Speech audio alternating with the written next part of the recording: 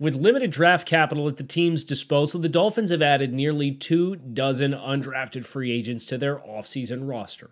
What are some of the early impressions of that group? I'm glad you asked. That is our discussion today here on Locked On Dolphins.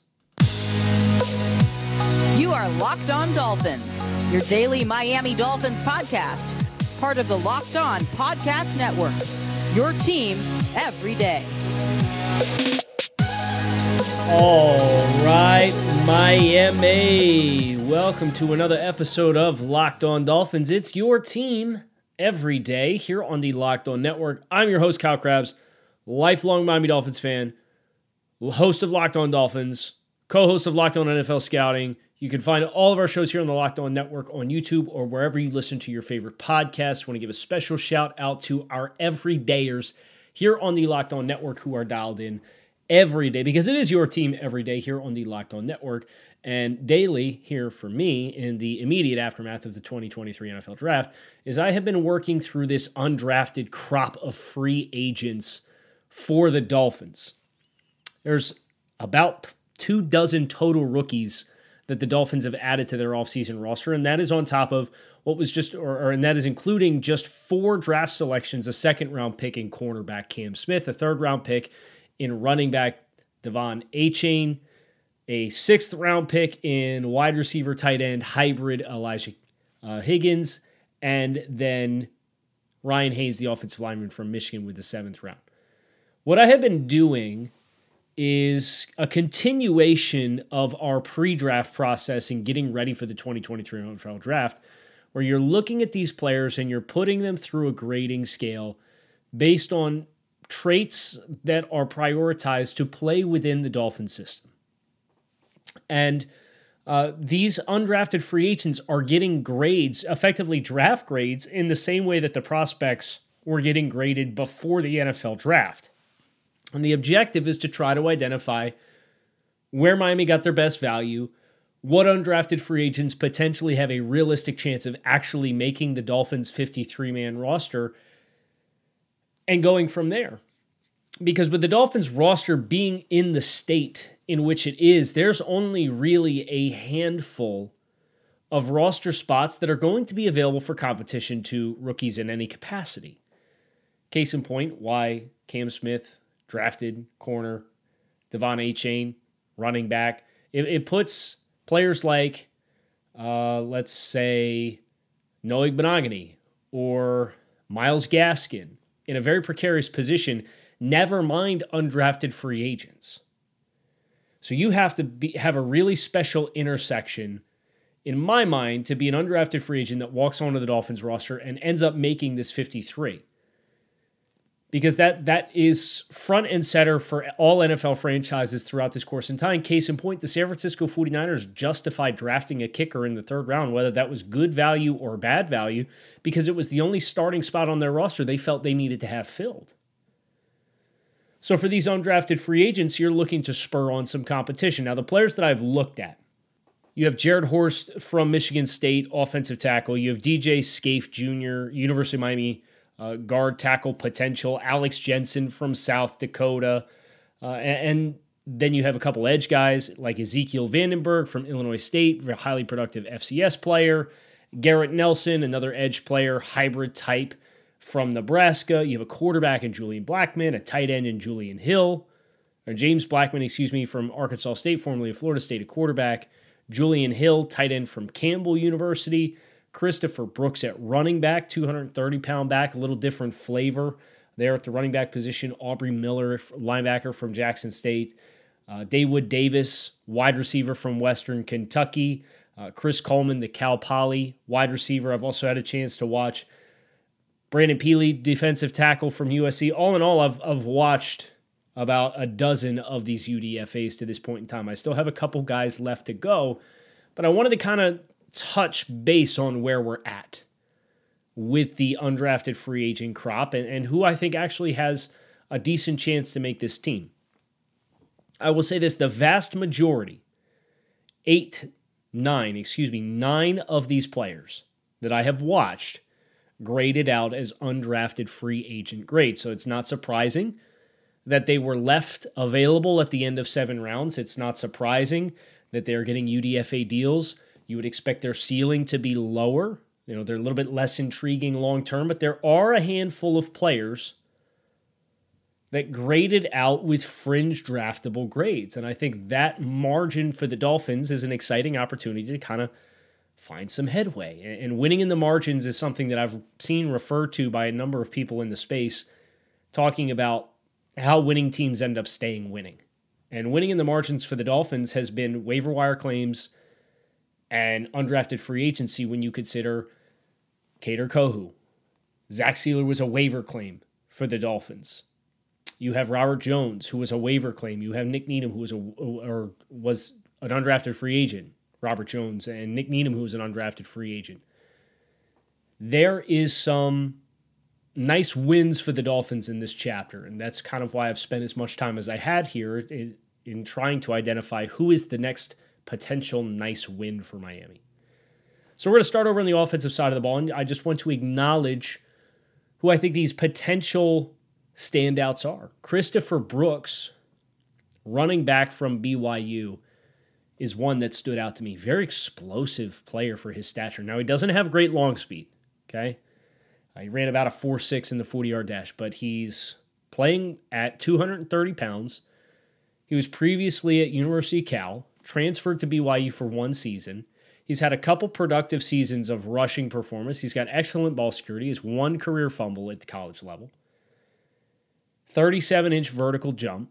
So you see that power in the lower half as a runner between the tackles. He will move piles. And for a bigger body back, which is not really a strength of the Dolphins, he runs like Jeff Wilson, but he's bigger than Jeff Wilson. Now, all of the peripheral elements of playing the position, the passing game, pass protection, those are not strengths right now for Christopher Brooks. So I still think there is an uphill climb, but if you told me that this was a player who ended up getting stashed on the practice squad and got called up and had some short yardage success for Miami this year, I wouldn't be surprised. I think he has that kind of skill set. Now, we'll obviously see what happens with Dalvin Cook and the rumors that have been so persistent there at the running back position. Another standout for me offensively was Julian Hill, the Campbell tight end. He's about 250 pounds. Really, really natural ball skills. He's a former quarterback at high school, so he went to Campbell and transitioned to tight end and had a big blow up this year. He averaged a very healthy yards per catch average for Campbell. You don't really know what the route running is going to look like. You don't really know what the blocking is going to look like at the NFL level, but you can very clearly see a receiving skill set here and some run after catch opportunities that really popped off the screen to me. And for the Dolphins, knowing kind of what their blueprint is at tight end as they have continued to reveal it to us by drafting Elijah Higgins in the 5th, 6th round and signing Eric Saubert in free agency and not going after the traditional inline type player, this is that same kind of cat. And I think that he is a stash and play. I think he'll be interesting competition for Tanner Conner. I'm not saying he's going to beat Tanner Conner. Obviously, Tanner Conner has made it sound as though the communication to him was he's further along with his individual development than the team anticipated, and he's probably going to get some looks that way in that regard. But Christopher Brooks and Julian Hill were the 2 significant standouts. James Blackman, the quarterback, some really nice throws on his tape. He's tough as heck, too. But he's 6'5", 190 pounds. And he was like in the 160s when he first started playing at FSU. He's been in college for 6 years now. I think there's a little bit of a glass ceiling on him as a developmental type quarterback. I think he's a nice practice squad type quarterback. You see some overlap with what they did at Arkansas State with the RPOs and the glance routes and work stuff over the middle and trying to throw with some timing with ball handling and mesh. And I see why he's the kind of player that was brought in. But I just think from a stature perspective, from a physical maturity perspective versus the lack of really taking that step to be a legitimate pro prospect, I think there's a little bit of glass ceiling there. But those were amongst the offensive players that I watched, the standouts. I was hoping to see more juice from Jarrett Horst. I was hoping to see more dominance from Alex Jensen, Horst from Michigan State. Pretty sturdy in the run game, Plays with a really tough tenacity, but as far as stickiness and physical skills, I just don't think that there's quite enough there. He tested as a below-average athlete, and I think that shows up on tape. Jensen is a former tight end at South Dakota who has put on, it's like 70 pounds he's put on his frame since he got to South Dakota and transitioned from tight end. So you appreciate the weight gain and what that looks like, but he's very raw. So you see, okay, this is why you brought him in. He's growing into his body. There's development here. There's physical athleticism that comes with that he has sustained through adding that kind of weight. But I thought he was very, very raw. I think he's probably 2 years away from being 2 years away from actually taking NFL snaps right now. So didn't get the UDFA gem on the offensive line that I was hoping to find, but potentially a couple other players in Christopher Brooks and Julian Hill and James Blackman that could be nice practice squad stashes for the Dolphins. I think the first two guys, Hill and Christopher Brooks, actually have some level of NFL ceiling that kind of catches your attention too. We're going to go over to the defensive side of the ball, but before we do, got to tell you guys about our friends over at Built. Built Bar is a protein bar that tastes like a candy bar. These things are high in protein, high in fiber, low in calories, low in sugar. They have 100% chocolate on all of their bars. It's a life hack you didn't know you need. If you're looking to eat healthy, grab and go, meal replacement, something for breakfast, post-workout, or just want to eat stuff that tastes good, go to Built.com, pick yourself up a box. You can go to Walmart, go to the pharmacy section, get a 4-bar box, or you can go to Sam's Club and get a 13-bar box in the pharmacy and grab yourself one on the way home and then still have a dozen left over with the 13-bar box. That's the greatest perk about going to Sam's Club and getting them as far as I'm concerned. So Built, the protein bar that tastes like a candy bar, top of the market, life hack you didn't know you needed. Head over to Built.com, Walmart, Sam's Club, get yourself a box. Defensively, we got a little bit of life here. Aubrey Miller. And if you're familiar with Aubrey Miller from Jackson State, it's probably not a big surprise to hear that he kind of moves the needle for the Dolphins. He's a player that I don't think they have on the roster right now. It is discount version Elandon Roberts. I don't think he's as powerful as Elandon Roberts. I don't think he's as big as Elandon Roberts. But this dude hits like a Mack truck. He will plug gaps downhill. He is a big-time hitter, a big-time striker. And the Dolphins don't have this player on their roster. Think about their stacked linebackers. It's Jerome Baker. It's David Long. It's Channing Tindall. And it's Duke Riley. Those are your stack off-ball linebackers right now for the Dolphins. Aubrey Miller fits the bill. He's played Mike Backer for Jackson State. He's been a highly productive player. He went down to the Senior Bowl and showcased himself very well at that event. He actually graded higher than Ryan Hayes. I gave a higher grade to Aubrey Miller than I did to Ryan Hayes. I also gave a higher grade to Christopher Brooks, the running back, than I give to Ryan Hayes. So those are two of the 3 undrafted free agents who scored higher than the Dolphins' last draft pick actually did. So, of course, running back and linebacker are devalued positions versus an offensive tackle. So if you're going to draft one of these players that are all in the same bucket, draft the offensive tackle to guarantee that you get him. I get it. Even though he might end up being a guard when it's all said and done too. But that's neither here nor there. Aubrey Miller, I think, of the players that we've acknowledged thus far, has the best inside track for Dolphins UDFA to actually make the roster. And it will depend on how much the Dolphins want to that special teams presence. Do you want that booming presence on special teams and that booming short yardage linebacker?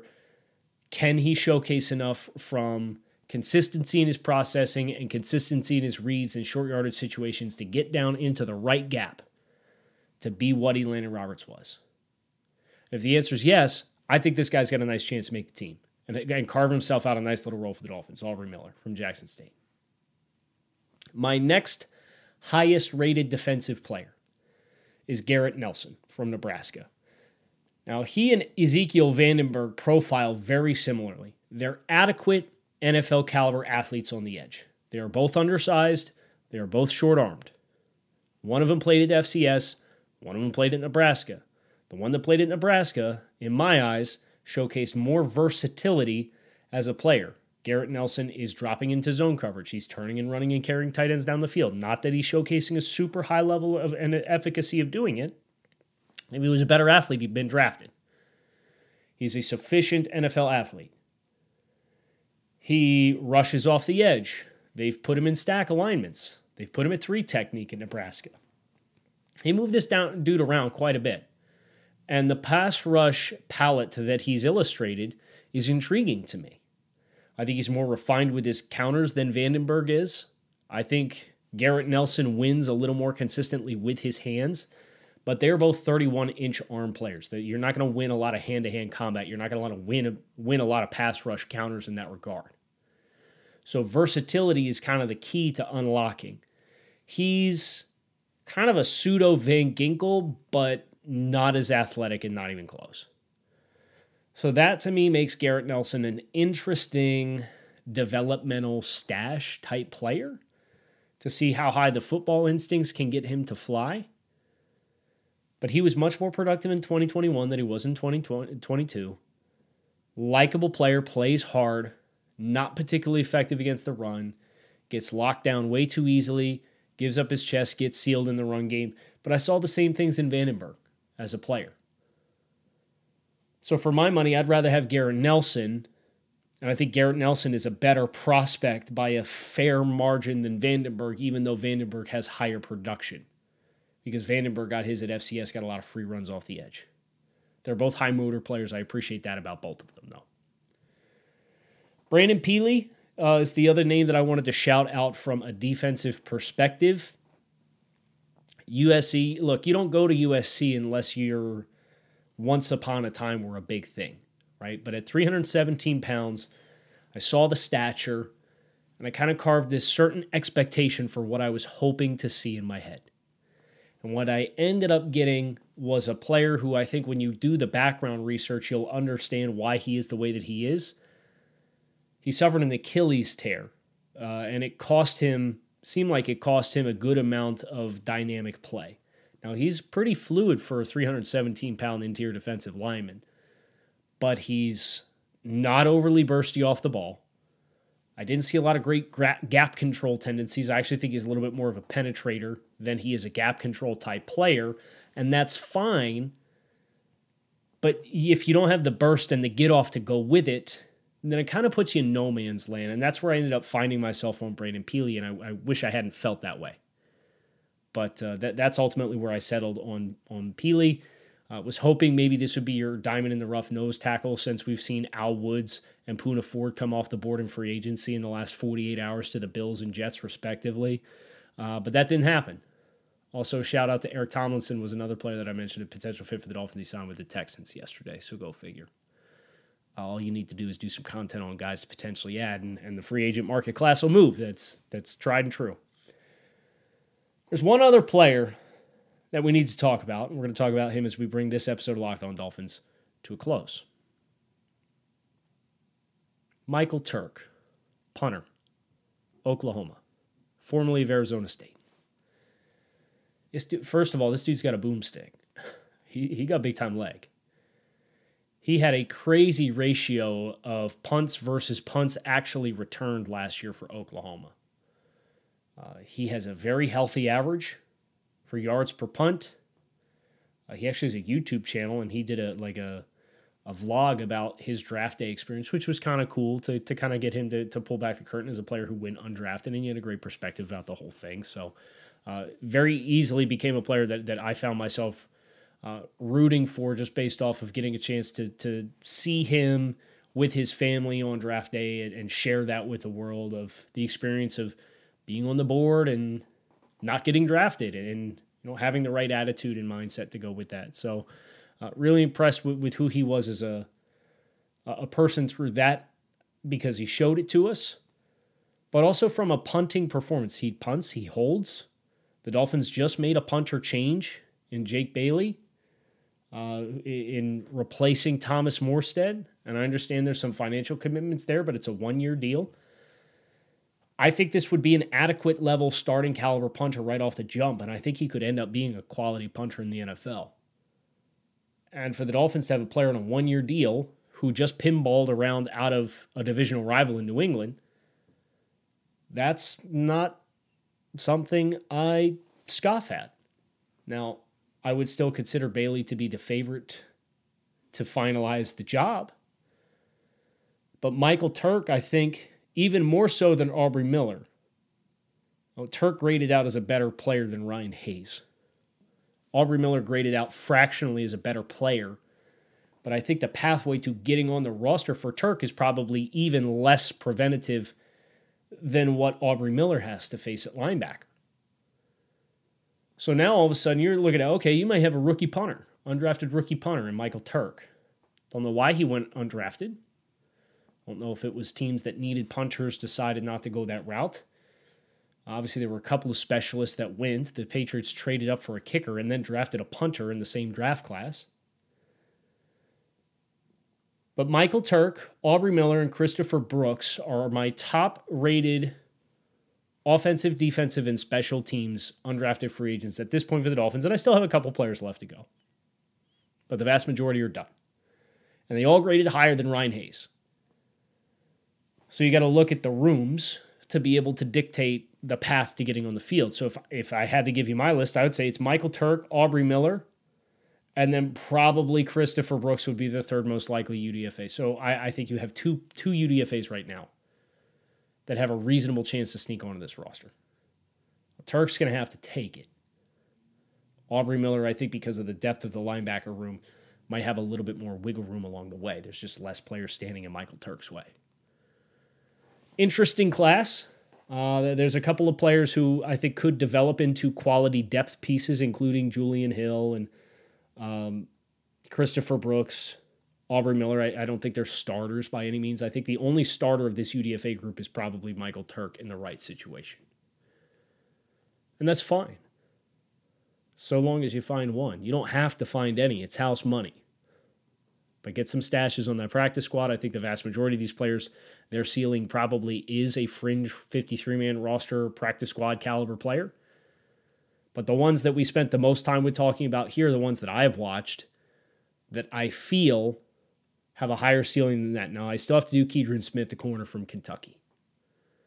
And I know there's been some buzz on him. So we'll see what Keidron Smith brings us as well. Still have to do Randy Charlton. Still have to do Bennett Williams, still have to do Alama Ulave, still have to do Anthony Montalvo, still have to do Ethan Bonner. So a handful left, about a half dozen. So make sure you find out what I find out about them when we next talk about UDFAs here on Locked On Dolphins. It is your team every day. Fins up, keep it locked in here on Locked On Dolphins. Shout out to our everydayers who are plugged in and follow along with all of our content here on the show. Hope you guys have a great rest of your day. I'll be back to talk to you all again soon. Fins up.